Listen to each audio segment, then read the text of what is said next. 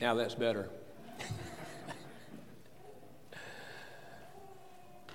This morning I'd like to speak to you from the book of Acts. We'll look in just a few minutes, Lord willing, at Acts chapter 8, 9, and 10.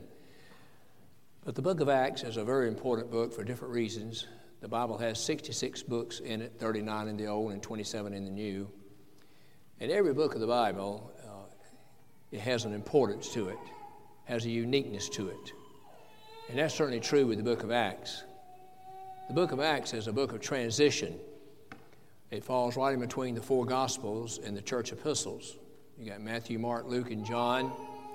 Then you got Acts, and then you got the letters to the different churches and ministers, etc. The book of Acts shows a transition from the standpoint of the Jewish religion, the disciples moving from that into the gospel dispensation or the Lord's church in the New Testament. There's been a lot of history books written over time by men, but the book of Acts is God's history book. The book of Acts was written by divine inspiration.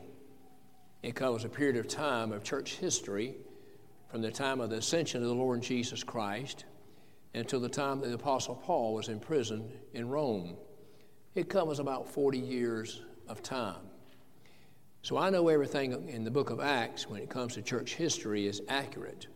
I cannot say that for any other history book that's been written by men. They are beneficial, they're helpful, but again, men wrote them. But this book here was written by Luke, and he was the human writer, but he wrote it by, again, divine inspiration. So the book of Acts is very important for us. The book of Acts is going to give us a history of the church in about its first 40 years. And whatever we find in those first 40 years that the church was doing, we should be doing today. Whatever we find that the church was doing and how it operated, how it functioned in those first 40 years is going to tell us how we should operate and function today. The Lord set up His church where it would endure and last until His second coming. Many things obviously have changed in the last 2,000 years, but the Lord established His church where there wouldn't have to be any change. The Lord's church is very simple. As I studied the book of Acts, I look in Acts 2:42, and we're told that the disciples continued steadfastly in the apostles' doctrine, in fellowship, in breaking of bread, in prayer. There's four things that the disciples continued steadfastly in. When you continue in something, that means you have begun, you've started, and now you continue. So they began with the apostles' doctrine, and now they continued. Notice it's steadfastly. It was that important to them to be sure that they were apostolic. So the same should be true for us today. Are we apostolic? By that I simply mean, are we where the apostles were? Do we believe what the apostles believed? Do we believe what the apostles taught? Those disciples continued steadfastly in the apostles' doctrine and in the breaking of bread and fellowship and prayers. Now, I think we understand what prayer is about, and we understand somewhat about fellowship and the breaking of bread. Sometimes when you find that expression, it has reference to simply eating a meal, but oftentimes it has reference of a special type of fellowship when the Lord's people got together and observed that second ordinance in the Lord's church was the ordinance of the Lord's Supper. If we're going to continue steadfastly in the apostles' doctrine, we have to know what the apostles' doctrine was, what they taught. And we don't have any liberty or freedom to add to that or take away from that or to change any of that.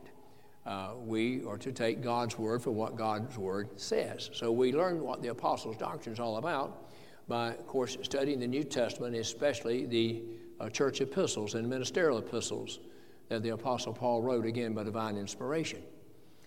So this morning I want to go to Acts 8, 9, and 10 and look at three individuals and see some similarities and also some contrast in these individuals. And I think it will teach us a lot about the apostles' doctrine, not only concerning eternal matters, but also concerning the kingdom and church matters. Now, these three men I want to talk about are, number one, in Acts 8, I want to take a look at the eunuch. Acts 9, I want to take a look at Saul of Tarsus. In Acts 10, I want to take a look at Cornelius. Now, these three men have some things in common, but they have more things that are different than they have in common. From a human perspective, one thing they have in common, they're all men. But these three men, when we take a look at who they descended from, I think is very important. We go back and study the flood and take a look at Noah's family. They were the only ones, of course, to be spared and delivered from that old world as God gave instructions to Noah to build the ark. And Noah built the ark, and the ark housed he and his family, which was 8 people altogether. And the old world and all humanity outside these 8 were destroyed in the flood. And in the beginning of creation, when God created Adam and Eve, he gave them a commandment. He told them to be fruitful, multiply, and replenish the earth. You'll find where he gave the same commandment to Noah and his family, because they're the only ones on this earth. After the flood was over, they came out of the ark, just 8 people on this earth. That's kind of hard to fathom, isn't it? In a world that's got several billion people, that there was a time when there was only 8 people on this earth. And the Lord told them to do the same thing. He says, you are to be fruitful, you're to multiply, and to replenish the earth. I think that's one commandment that man has done pretty good. He has broken a lot of other commandments of God, but this commandment here, he's been pretty successful at it. So the earth was populated as we have today as a result of 8 people after the flood, when God told them to be fruitful, multiply, and replenish the earth. And Noah and his wife had 3 sons. 3 sons was Cush, Shem, and Japheth. As we look in Acts chapter 8, 9, and 10, we're going to find descendants of these 3 men. In Acts chapter 8, we're going to find the eunuch. Now, the eunuch was a man of authority. That was another thing these 3 men do have in common. All 3 men were men of authority, and we'll see that as we move along. But we find where he was from Ethiopia. Now, the Ethiopia under consideration there was ancient Nubia, and that was south of Egypt. He was a little over 200 miles away from Jerusalem. Now, he's going to travel a long ways to go to Jerusalem, as we will see. You might ask, how far did you travel this morning? I traveled about 1.5 miles. I think probably as I look out in the congregation, the person who traveled the furthest this morning, probably Sister Mary Lou. And you're what, 70 miles, Sister Mary Lou? She travels about 70 miles one way to come to church here every Sunday. But at least we have cars to travel in, correct? Well, the eunuch didn't have a car, didn't have a train, didn't have a plane, didn't have a bus. He had a chariot. And being over 200 miles, we're looking at about 15 to 20 miles per day usually in travel time. So we're looking at about 10 days at least, 10 or 12 days of travel time that the eunuch had. Now, the eunuch was a descendant of Cush, okay? A descendant of him. And we're going to find where Saul of Tarsus is a descendant of Shem. And Cornelius was a descendant of Japheth. So we got 3 men representing the 3 men of Noah's sons, of course, hundreds and hundreds and hundreds of years later after the flood. Now, when we take a look at Acts chapter 8, we find that the eunuch was a man of great authority, the Bible says. He had charge of all the treasury of Candace, the queen of Ethiopia. Now, that was a very responsible job. Anytime somebody's handling your money, you want to hold them accountable, right? You want to be sure if the bank's got your money on a CD or you've invested it in stocks and bonds and stuff, you're very concerned that they handle your money properly, etc. He's got a very, very important job. But for whatever reason, he has traveled over 200 miles to get to Jerusalem in a chariot. And the Bible makes it very clear he came there specifically to worship.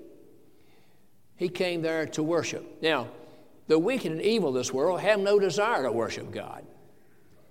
The unregenerate person could care less about worshiping God.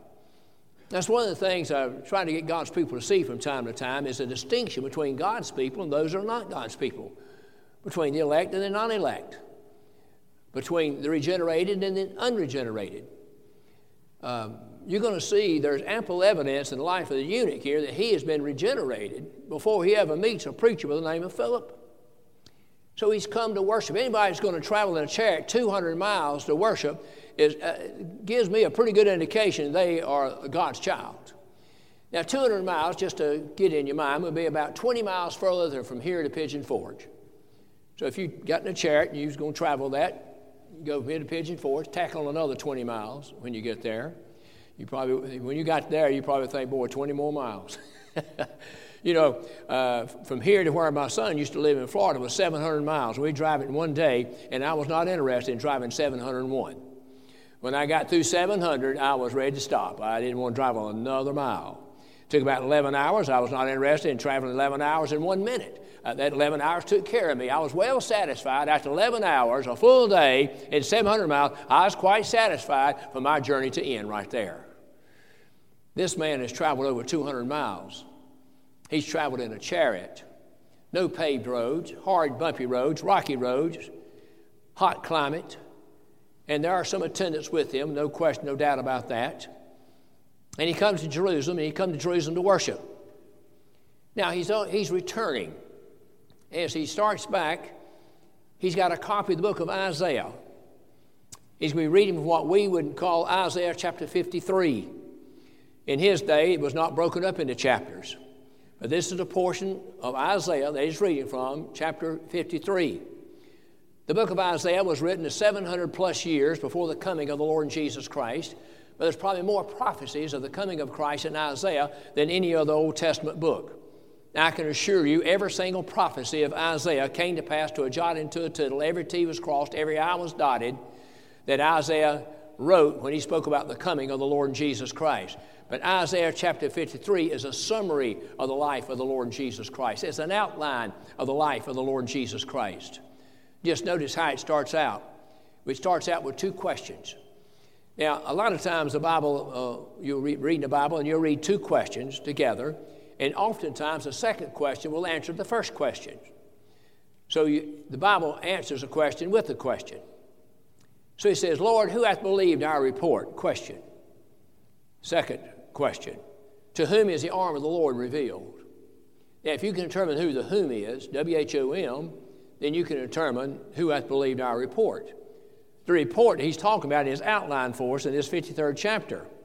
It's a report about the life, the work, and the ministry of the Lord Jesus Christ. It's a report about his birth, his early days, his life, the reception that he got, and then his the representation, Jesus Christ, concerning his vicarious death, and in the end, his triumphal victory over death and the grave.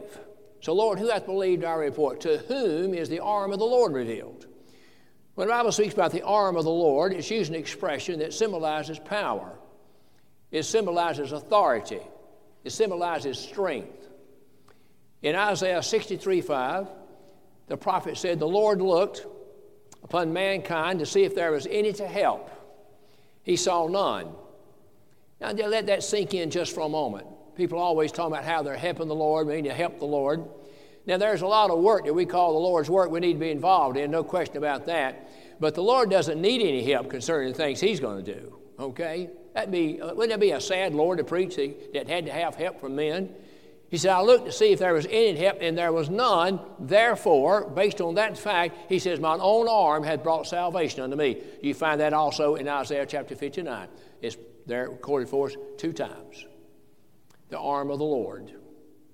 Throughout the Old Testament in particular, the arm of the Lord is mentioned to us to teach us the power, the strength, the authority of Almighty God. So he says here, Lord, who hath believed our report? To whom is the arm of the Lord revealed? Now, the Lord Jesus Christ himself was the arm of God. It extended all the way down from heaven. And he's speaking about the person and work of the Lord Jesus Christ. To whom is the arm of the Lord revealed? It says, he shall grow up as a tender plant, as a root out of dry ground. Here's expression showing his humble beginnings. As Christ was born of a Virgin Mary, married to Joseph, a very poor family. He was born in Bethlehem. He was raised in the city of Nazareth, which was looked down upon and despised by most people in that particular day. But he shall grow up as a tender plant, as a root out of dry ground, without form, without comeliness. There's no beauty about him that we should desire him. He's talking about the Lord in his humanity right here. Then he says, for he was despised and rejected of men. Now we're talking about his life and his ministry. For 3.5 years, the Lord Jesus Christ lived a life in which he was despised and rejected of men, a man of sorrows and acquainted with grief. Does that line up with Matthew, Mark, Luke, and John? Go read those 4 letters, those 4 books, Matthew, Mark, Luke, and John, and see if those expressions don't line up perfectly with the life that you read about in those 4 books. It will line up perfectly. He was despised and rejected of men, a man of sorrows and acquainted with grief. I know something about sorrow. I've had some sorrow in my life. I'm sure everybody here this morning has experienced some type of sorrow sometime or another in your lifetime, whether you're young, whether you be old. But here's a man of sorrows. Here's sorrow has characterized this man's life. He had a day of sorrow basically every day that he lived here. He was despised. He was rejected. He was ridiculed. He was blasphemed, etc. Not to mention what he suffered as he got close to the cross when he went through the mock trial. And then when they beat on him and they buffeted him and they whipped him, when they put the crown of thorns upon his head, etc., etc., he was despised and rejected, a man of sorrows and acquainted with grief. Not just he knew a little bit about grief, he was acquainted with grief. That means his life was characterized by grief. And then after that, he starts talking about the representation of the Lord Jesus Christ in terms of his vicarious death. Now, before we say something about that, let's go back to Acts chapter 8. In Acts chapter 8, we find where a man by the name of Philip is going to be sent to where the eunuch is.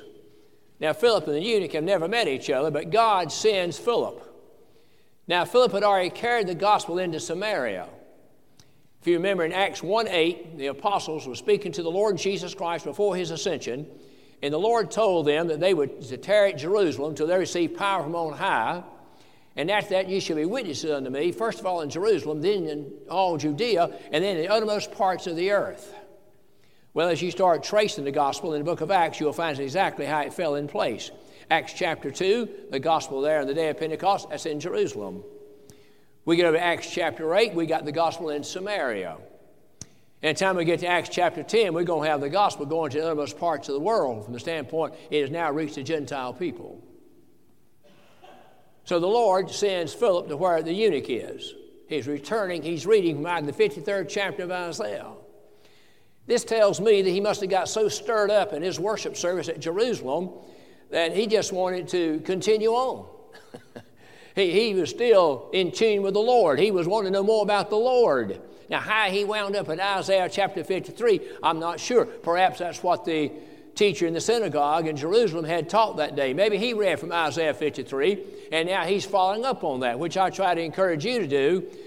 Really, every Sunday, sometime before you go to bed that night, it'd be great to follow up on what you've heard here this morning, or what you hear each day. Do a follow-up session. So he's in Isaiah chapter 53, and he's come down to verses 7 and 8. Now, Philip, when he gets there, he sees a eunuch in his chariot, and he's going to ask him a question. He says, "Understandest what thou readest?" And he replied by saying, "Well, how can I, except some man guide me?" What we learned about this eunuch at this point that should impress you, that should tell you that he's a born-again child of God. The wicked and evil of this world, the unregenerate of this world, have no desire to worship God. They wouldn't walk across the street, much less ride a chariot for 200 miles. They care nothing about godly conversation. They care nothing about spiritual conversation, biblical conversation, etc., etc. It's kind of like in John chapter 6. When the Lord Jesus Christ was doing the miracles, when he was feeding like the 5,000 men and women besides children, and the men besides women and children, and he did it with a few loaves and a few fishes, the crowds abounded. The multitudes came. But when the Lord started preaching his word, the crowd started disappearing. They started leaving. They found the nearest exit. So we find that the unregenerate has no desire whatsoever to hear the word of God, talk about God whatsoever. His mind is one track, is on the things of this world and this world only. The eunuch's been to Jerusalem to worship God. And now it's not like he was made to go to Jerusalem. He thought, well, I got that out of the way, and now we'll talk about everything else in the world. No, he's reading from Isaiah chapter 53 about the Lord Jesus Christ. And he's in particular interested in verses 7 and 8. When you go back and read Isaiah 53, verses 7 and 8, you're going to find he's talking about the substitutionary death of the Lord Jesus Christ, his vicarious death. The word vicarious means in the room instead of. It's a death of representation. You find where he's described as a lamb led to the slaughter. And as a lamb, before her shearers is dumb, so he opened not his mouth. Isaiah said he's just like a lamb that goes before the shearers, and the shearers shear him, and he doesn't say anything. He's led as a lamb to the slaughter. Now, those lambs, they go to the slaughter, may not know where they're going, but the Lord Jesus Christ did. John 1:29, John the Baptist said, "Behold, the Lamb of God, which taketh away the sin of the world." The Lord Jesus Christ knew where he was heading. The Lord Jesus Christ understood it perfectly and fully well. That's what he's reading there in Isaiah chapter 53. He goes on to say, he shall be cut off out of the land of the living. And by his stripes we are healed. He was wounded for our transgression. You look at the word our, O-U-R, in these verses, I'm talking about verses 4 through 9 actually. But he's reading verses 7 and 8, but look at verses 4 through 9. That takes up the next section, you might say. And you're going to find that word our is used 6 times. So what's the significance of that? If he was bruised for our iniquities, that means he was bruised in our place. If the iniquity of us all was laid on him, that means he took our place. He took the place of his children. He took the place that I deserved to have my iniquities laid on me. You deserve to have your iniquities laid on you. You deserve to have your transgressions charged to you. But thank God that's not going to happen, because the Lord Jesus Christ had our iniquities laid on him. He was bruised for our iniquities. That word our is mentioned 6 times. Then he says, and by his stripes we, another word for our, we are healed. The Lord's people have been healed because through the stripes of the Lord Jesus Christ, through his sufferings, through his death, his burial and resurrection, the Lord's people have been delivered from the law of sin and death, been delivered from the power of sin, the penalty of sin, the presence of sin. That's what I'm looking forward to one day, to be delivered from the presence of sin. I can't get away from it. It's around me every day. You see it everywhere, do you not?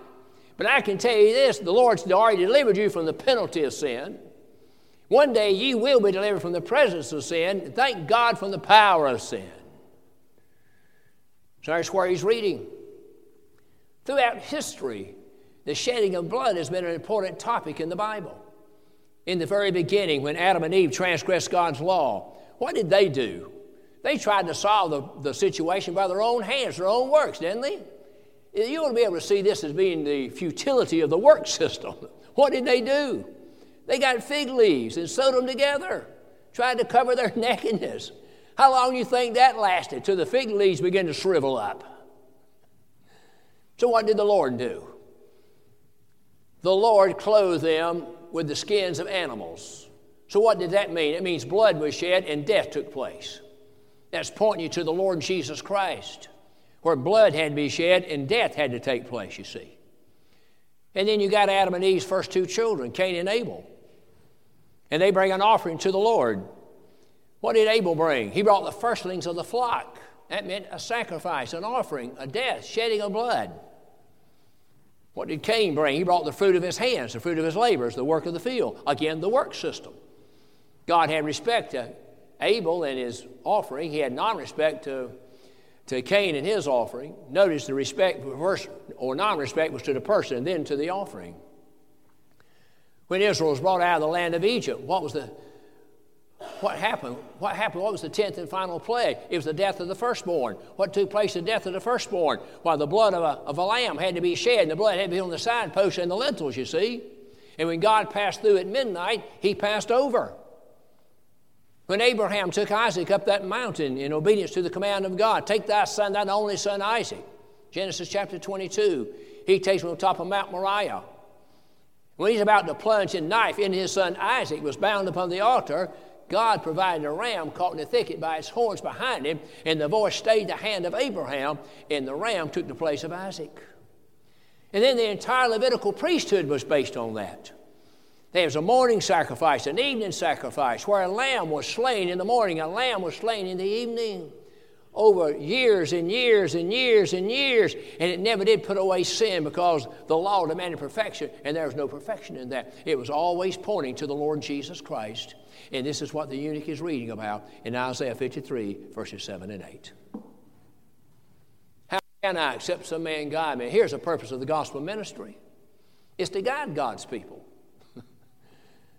To guide God's people. So Philip joins himself to the chariot. I love the language of the Bible.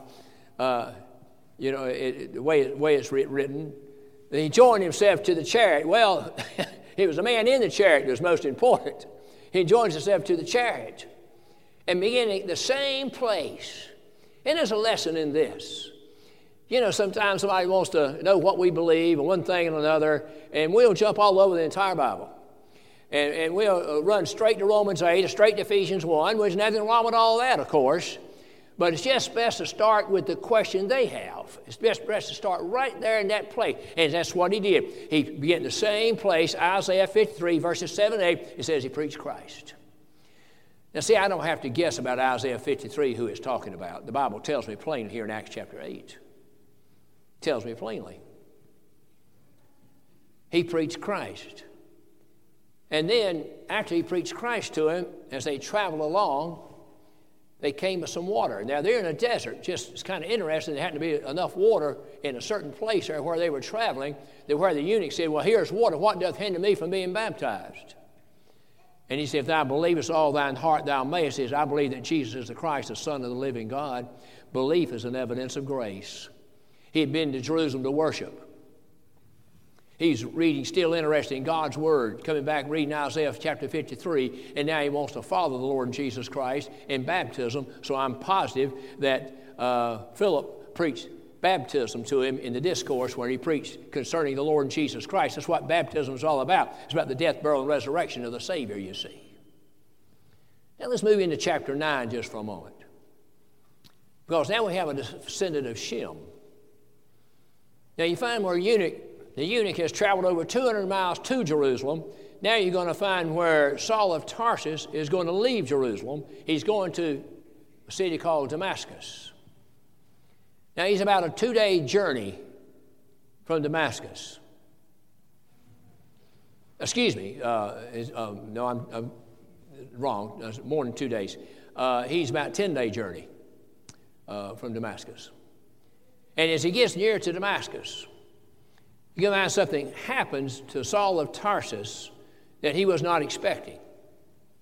Now, you start reading about Saul of Tarsus. Of course, you know Saul of Tarsus, his name is later changed to Paul the Apostle, which is about the same man. But right here, he's Saul of Tarsus. And you start reading about him, here's what we read. We read where he was a blasphemer. We read where he was a persecutor. We read where he would drag men and women from where he found them back to Jerusalem and put them in jail. We find he had letters of authority from the priest and high priest to go to Damascus, and wherever he might find people that were worshiping the Lord Jesus Christ and following him, he had the authority, the highest authority he could get to get them and bring them back. We find where he gave consent to the death of Stephen. I find where Saul, in Acts chapter 26, he says that when death came about, that he gave his support of it, so to speak. There's no evidence where Saul ever physically himself took the life of a person, but he condoned it and he supported it. This is the kind of man we're talking about. But there's an interesting verse over here in 1 Timothy 1:16. In 1 Timothy 1:16, the apostle's talking a little bit about this, but he said, I obtained mercy because I did it ignorantly. He says, and how that in me first, the Lord Jesus Christ showed all long suffering for a pattern unto them who would later believe.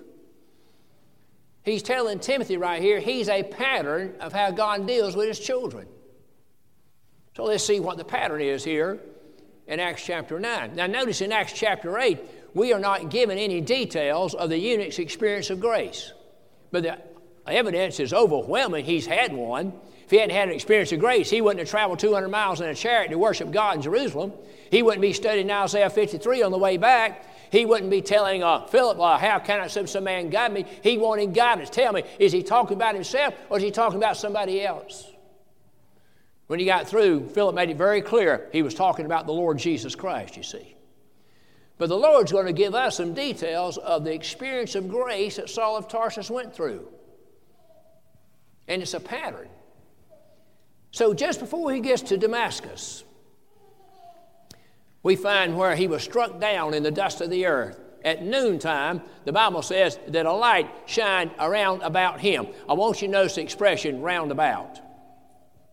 Because there was other people with Saul of Tarsus. But the light didn't shine around about all of them. It shined around about one man, Saul. Light shined about him. His experience is related 3 times in the book of Acts. Next time, Acts chapter 22. And when Paul talks about it there, he says there was a great light. He adds the word great to it. That shined round about him. And in Acts chapter 26, there was a light, he says, brighter than the noonday sun that shined round about him. All 3 times the light shined around him personally, individually, one person, not everybody. Went from light, light greater than the noonday sun. You tell me something brighter than the noonday sun. Today at 12 o'clock, when you walk out of here, maybe 12:10, when you walk out of here and you look up at the sun, you cannot stare at the sun without doing irreparable damage to your eyes. So don't do that. You already know how bright the noonday sun is. He said the light was brighter than that. The Bible tells us those men along with Saul, they saw the light, but they didn't see the Lord. The Bible tells us they heard a voice, but they saw no man. See, the Lord and Saul is going to have a conversation here. They're going to have a meeting that Saul knew nothing about. They're going to have a meeting that Saul did not prearrange. Saul did not have on his schedule. He knew nothing about this meeting going to take place, but the Lord did. And the Lord struck him down. And the Lord spoke first. The Lord always first. And the Lord said, Saul, Saul, why persecutest thou me? Saul had never physically attacked the Lord Jesus Christ. The Lord is telling him, you've been persecuting me because you've been persecuting my children. You've been persecuting me because you've been beating my children. And the word hailing is used in the Bible. It means to drag. You've been dragging them around and dragging them into prison, even consenting unto their death. Saul, Saul, spoke his name twice. Saul, Saul, why persecutest thou me? How did Saul respond? He said, who art thou, Lord? The change has taken place. Was Saul seeking the Lord? No, he wasn't. Did Saul know he had a meeting with the Lord Jesus Christ on the road to Damascus? No, he didn't. Who spoke first, Saul or the Lord? It's like when you read about Jacob's experience. It said God found Jacob in a desert land in a waste-howling wilderness. Well, this is Saul of Tarsus' waste-howling wilderness right here on the road to Damascus. He was blinded by that light. For 3 days he could not see with natural eyesight. But God gave him some greater eyesight. God gave him some spiritual eyes and spiritual eyesight that he had from this moment forward. For 3 days, those men who saw the light but did not see the Lord, those men who heard the sound but didn't understand what was going on in the conversation, those 3 men had to lead him. When he left Jerusalem, I don't know what kind of beast he was riding on. I'm just going to imagine it was some great horse or something. And he was a big man. He was developing a big reputation. He was the next great star among the Jewish people. He was making a name for himself. He grew up at the feet of Gamaliel, the most famous Jewish teacher there was in that particular day. He was educated by him. He was of the tribe of Benjamin. He was a Pharisee of the Pharisees. Concerning the law, according to his own testimony, he was blameless. Oh, he had a resume that was out of sight. You can read about it over here in the book of Philippians chapter 3. He had a resume way out of sight. But he was willing to give all that up after this experience on the Damascus road. to have a close walk with the Lord Jesus Christ. He's not the big man anymore. You know, the word Saul means dedicated one, and he was dedicated.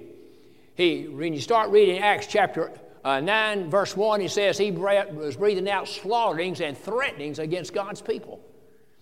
But now he's just a little lamb being led by those that was with him onto the city of Damascus. What an experience. What an experience of grace. Remember, this is a pattern now. Ever how God dealt with Saul of Tarsus, how he deals with each and every single person in his family. That's how he dealt with me. It's how he dealt with you. When you weren't looking for him, he saw you. When you were not desiring him, he desired you.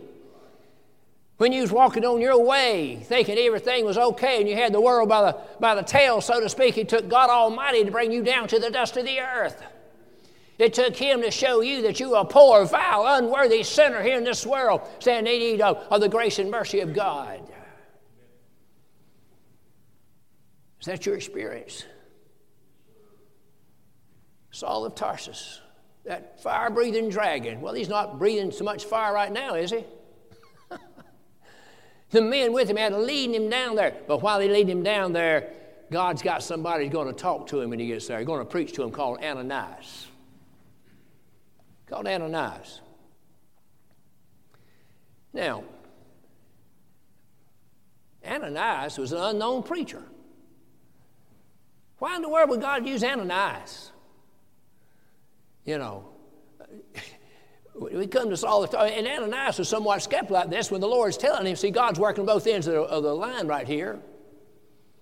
See how different these two men are, by the way? Here comes a man, a descendant of Cush down here, and he comes from Ethiopia, travels over 200 miles to Jerusalem to worship, and Saul of Tarsus leaves Jerusalem here with a mindset of persecuting God's people, and he's going to go to the city of Damascus way over here. They don't know each other, never met each other. They got a few things in common, but a lot of things they don't have in common. But one thing they do have in common, both of them had an experience of grace exactly the same way. The eunuch is not described to us. It doesn't have to be, I got Saul's here to go by. And he's a pattern. So they're leading him to Damascus. The Lord's working Ananias. Ananias said, I've heard a lot about this man. And the Lord says unto him, he says, he's a chosen vessel unto me, Ananias, and behold, he prayeth. Here's two things, Ananias, that tell you he's my child. I know you've heard of Saul of Tarsus. I know you understand he's a fire-breathing dragon. I know you understand how he has done all these mean and awful things to my people and persecuting me by persecuting my children. I understand all that, but I want you to understand he's a chosen vessel unto me. And behold, now he prayeth. He's not the same. Those two encouragements we find where Saul met. Ananias met Saul of Tarsus exactly where the Lord told him to go. He said, you go into a street called Straight, and there you'll meet him. And when he got there, he put his hand out and he called him Brother Saul. Called him Brother Saul. And he says, the Lord has sent me. Now, why was Ananias there? Because he was sent of God. God's always got the perfect man for the perfect job in the perfect place. We'll see this again just a little bit later. God sent me that you might have your sight. And the Bible says it fell from his eyes that had been scales. This man who hadn't seen anything for 3 days, now he can see. He's got two different types of sight now. Now he's got his natural eyesight back, but now he's got spiritual eyesight. And the Bible says that Ananias baptized him in the name of the Lord Jesus Christ. Didn't delay it, didn't put it aside for a while. I love to see God's people eager beavers when it comes to things like that. You know, when they see that they are just not worthy of the grace of God, but yet they feel like if they're not deceived in their experience, they belong to God and Jesus Christ died for their sin and delivered them. And one day they'll be with the Lord in glory. Why would you not want to be baptized in His name? Why would you not want to deny yourself, take up your cross, make a profession of faith, and go down beneath that water, my friends, to rise to walk in newness of life? To show publicly that you believe that Jesus is the Christ and that He's your Lord and He's your Savior.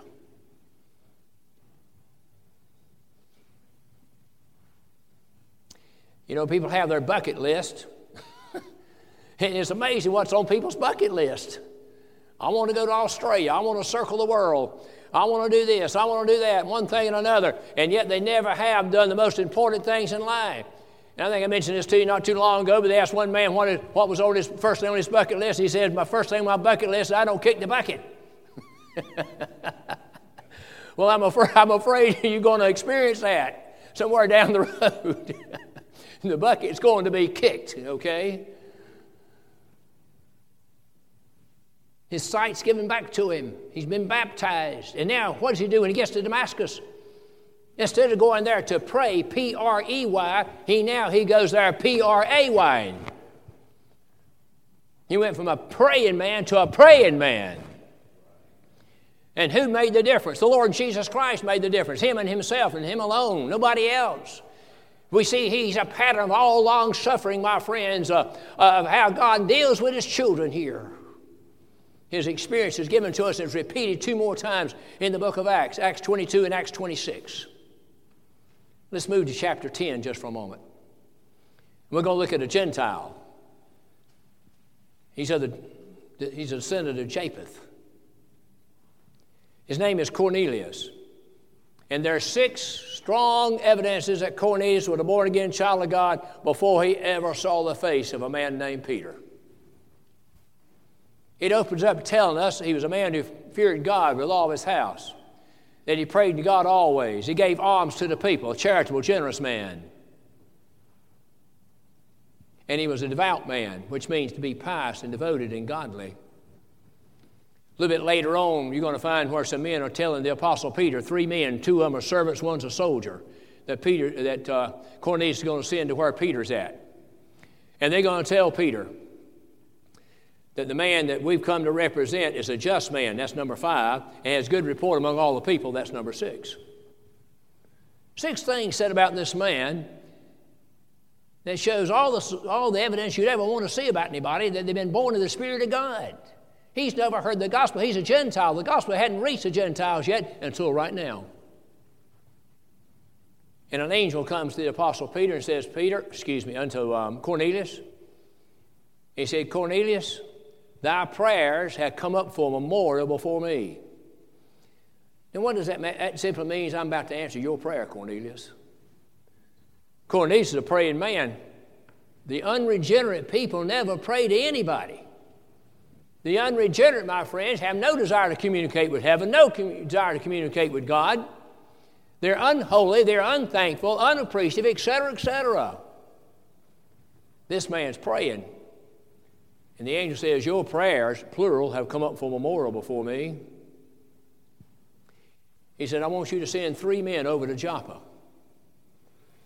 Now, you're going to find Joppa is about 30 miles away. There's your 2-day journey I was speaking of earlier. It's going to take those 3 men about 2 days to get there. It's going to take Peter about 2 days to get back. But those 3 men, 2 of them are servants and 1 is a soldier, that Cornelius sends to Joppa, to where Peter is at. And what's Peter doing?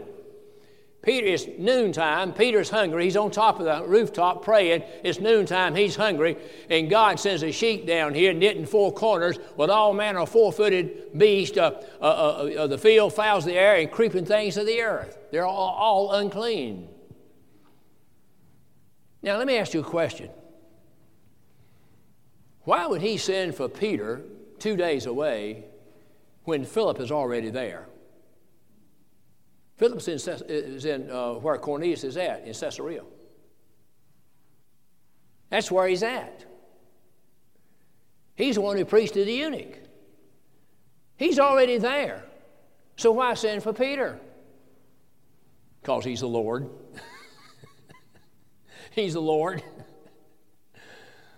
That's number 1. But number 2, Peter had been an Orthodox Jew all his life. He knew the 2 categories of clean and unclean animals, and the Jewish people looked at the Gentiles as the unclean animals. They looked at themselves as the clean.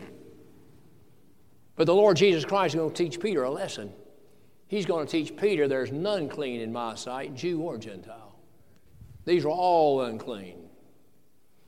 And he says to Peter, rise, slay, and eat, Peter. You know what Peter says? Peter says, not so, Lord. Peter had some brass about him, didn't he? Remember when the Lord told Peter he was going to be arrested and taken and be crucified and slain? And Peter said, "Not so, Lord." Now listen, it's okay to use the word no. I wish parents understood that. I wish parents understood the importance of the two-letter word no when it comes to their children. And it's okay to say the word Lord, right? But it's never appropriate to say no, Lord. You never put those two words together. Never appropriate to say no, Lord. No over here, okay. Lord over here, okay. No, Lord, not okay. Not so, Lord. I've never eaten anything uncommon, unclean. I'm an Orthodox Jew. I have towed the line. I've walked the straight and narrow when it comes to that. And he had, I'm sure. And the Lord said, "Peter, don't you call anything common and unclean that I have cleansed." All these unclean beasts and everything else you see right here, he says, the cleansing of them is in my hand. I do the cleansing. Don't you call any of them unclean that I have cleansed. And while he's pondering this, and that sheet came down 3 times, while he's pondering this, there's a knock on the door, and there's 3 messengers. He lets them in. The messengers tell them what their mission is. We're going to find where Peter listens, Peter receives them, he lodges them, and the next day they take off on a 2-day journey down there to where Cornelius is at. And when Cornelius gets there, he finds a model church. Let me say this, a model congregation. Because while all this is taking place, you know what Cornelius is doing? He's so interested in this meeting he's going to have with Peter that he wants other people in on it. So he's gathered his kinsmen and his near friends together. I don't know how many, but I'm going to assume he's got a pretty good little congregation here. Why would he be so interested? That's the kind of man he was. He was anticipating something good, something wonderful, a great blessing. He wanted his kinsmen, his family to know about it, and he wanted his near friends. He had friends. The Bible says if a man hath friends, let him show himself to be friendly. He must have been a friendly fellow. He's got near friends, and he contacts them. And they come, they respond. They must have had a great respect for him. So when Peter gets there, the Bible says that Cornelius said, "We are all here. And we are ready to hear what God has for you to tell us." Peter had a model congregation. Everybody showed up for worship. Oh, one of these days it's going to happen. I can just tell it. One of these days it's going to happen. I'm going to get up here and look out and I'm going to say, "There's nobody met." I keep having hope for that. I keep holding out for that. It's just got to happen. You'd think it'd happen accidentally every once in a while. They were all there. And they were all there for the right reason, to hear the Word of God. And they all listened. And you're going to see, they all obeyed. Now, what preacher wouldn't give his right arm for a congregation like that? What more could a preacher ask for? Everybody showed up. Everybody was interested. Everybody listened. And everybody obeyed. Wow. That's what Peter had here. And Peter gave a summary of the life and work of the Lord Jesus Christ. And when he got through, while he was preaching, when he was just really getting going, he got interrupted. You know who interrupted? The Lord did. The Holy Spirit interrupted what the Apostle Peter was saying. The Holy Ghost came down. This is parallel to the book of Acts chapter 2, the day of Pentecost, when Peter, a Jewish apostle, preaching to a Jewish congregation about a Jewish Messiah. In Acts chapter 10, you got a Jewish apostle preaching to some Gentiles about a Jewish Messiah. And the Holy Ghost on the day of Pentecost came down, as you read in Acts chapter 2, and you find here where the Holy Spirit came down upon these Gentile people right here. This is the Gentiles' little day of Pentecost, in other words. Peter got interrupted. You know, there was a time when God interrupted him on the Mountain of Transfiguration, too. when he took Peter, James, and John up there with him. There Moses and Elias showed up, and Peter spoke up and said, we ought to build 3 tabernacles. A voice from heaven rang out and interrupted Peter, said, Peter, when he wanted to build those 3 tabernacles once again, he said, this is my beloved son, hear ye him. He got interrupted. And later on in that chapter, you're going to find a conversation between the Apostle Peter and some people who was wanting to collect taxes. And he comes back to the Lord. As he starts to tell the Lord about the meeting, the Lord interrupted him. I find where God the Father interrupted him, God the Son interrupted him, now the God and the Holy Spirit interrupted him. Now I'm going to tell you, I really wouldn't like the fact that someone interrupt me this morning while I'm trying to preach to you. But if the Lord wants to interrupt me, I'll just take my seat. If Jesus wants to interrupt me, I'll just take my seat. If the Holy Spirit wants to interrupt me, I'll just take my seat. I have heard of a few times when the preacher was preaching and he was preaching the importance of baptism. He said, he's at the middle of his sermon. He said, if anybody wanted to join the church right now, I'll just stop. Somebody came down the aisle, so he stopped. Now, I'll take that kind of interruption today and any day. Now, let's take a look at these 3 men. These 3 men all were blessed to hear the gospel.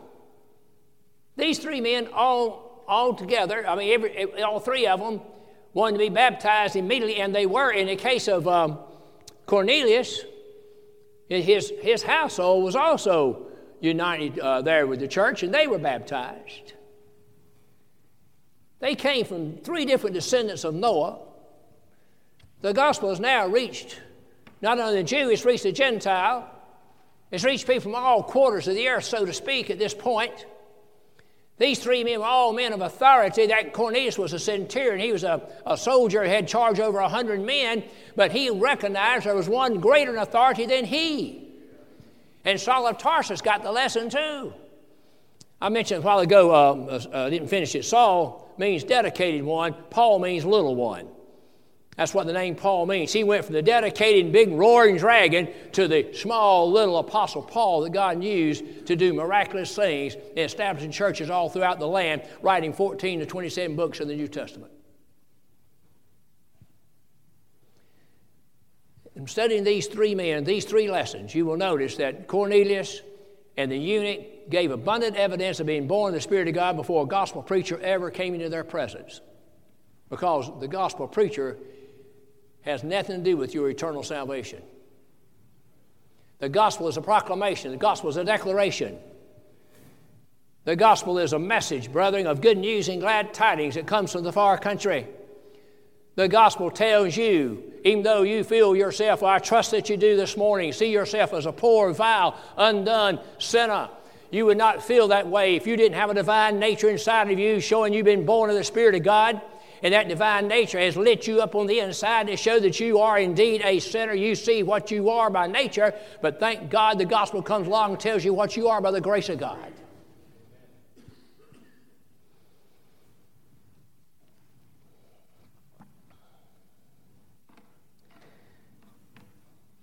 God's mercy and God's grace. How are we going to live without them? Let us come boldly to the throne of grace. We might obtain mercy and find grace to help in the time of need. You feel the need, my friends, of the grace of God. That's a wonderful feeling to have because, again, that shows you that you realize in your own self that you're weak and you're poor, like John Newton wrote. I love all the hymns that John Newton wrote. We sing 7 or 8 of them here, and each one has a special message to it. Well, of course, we're familiar with Amazing Grace, how sweet the sound that saved a wretch like me. We're familiar with that. But I like this hymn when he wrote, poor, weak, and worthless though I am, I have a rich, almighty friend. Hungry, faint, and poor, he said. Glorious things are spoken of thee, O Zion. Hymn after hymn, John Newton had a variety of them, my friends, that described his experiences that he'd had with the Lord along life's journey. And I'm thankful for my experiences with the Lord along the way. And that journey has brought me into contact with so many of the Lord's people, so many precious ones and loving ones and friends that we have here this morning, been blessed to meet. I'll say this in closing. There in Acts chapter 8, after Philip got through preaching to the eunuch and he baptized him in the water, the Bible says that the eunuch went on his way rejoicing. That's the end result, brother, when you've got a biblical baptism under consideration that takes place.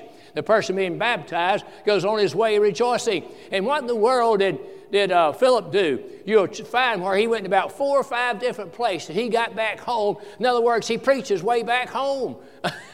I love that. He just preached his way all the way back home. That's what I want to do in my life. I just want to preach my way all the way back home, my friends, wherever that home is. Oh, me.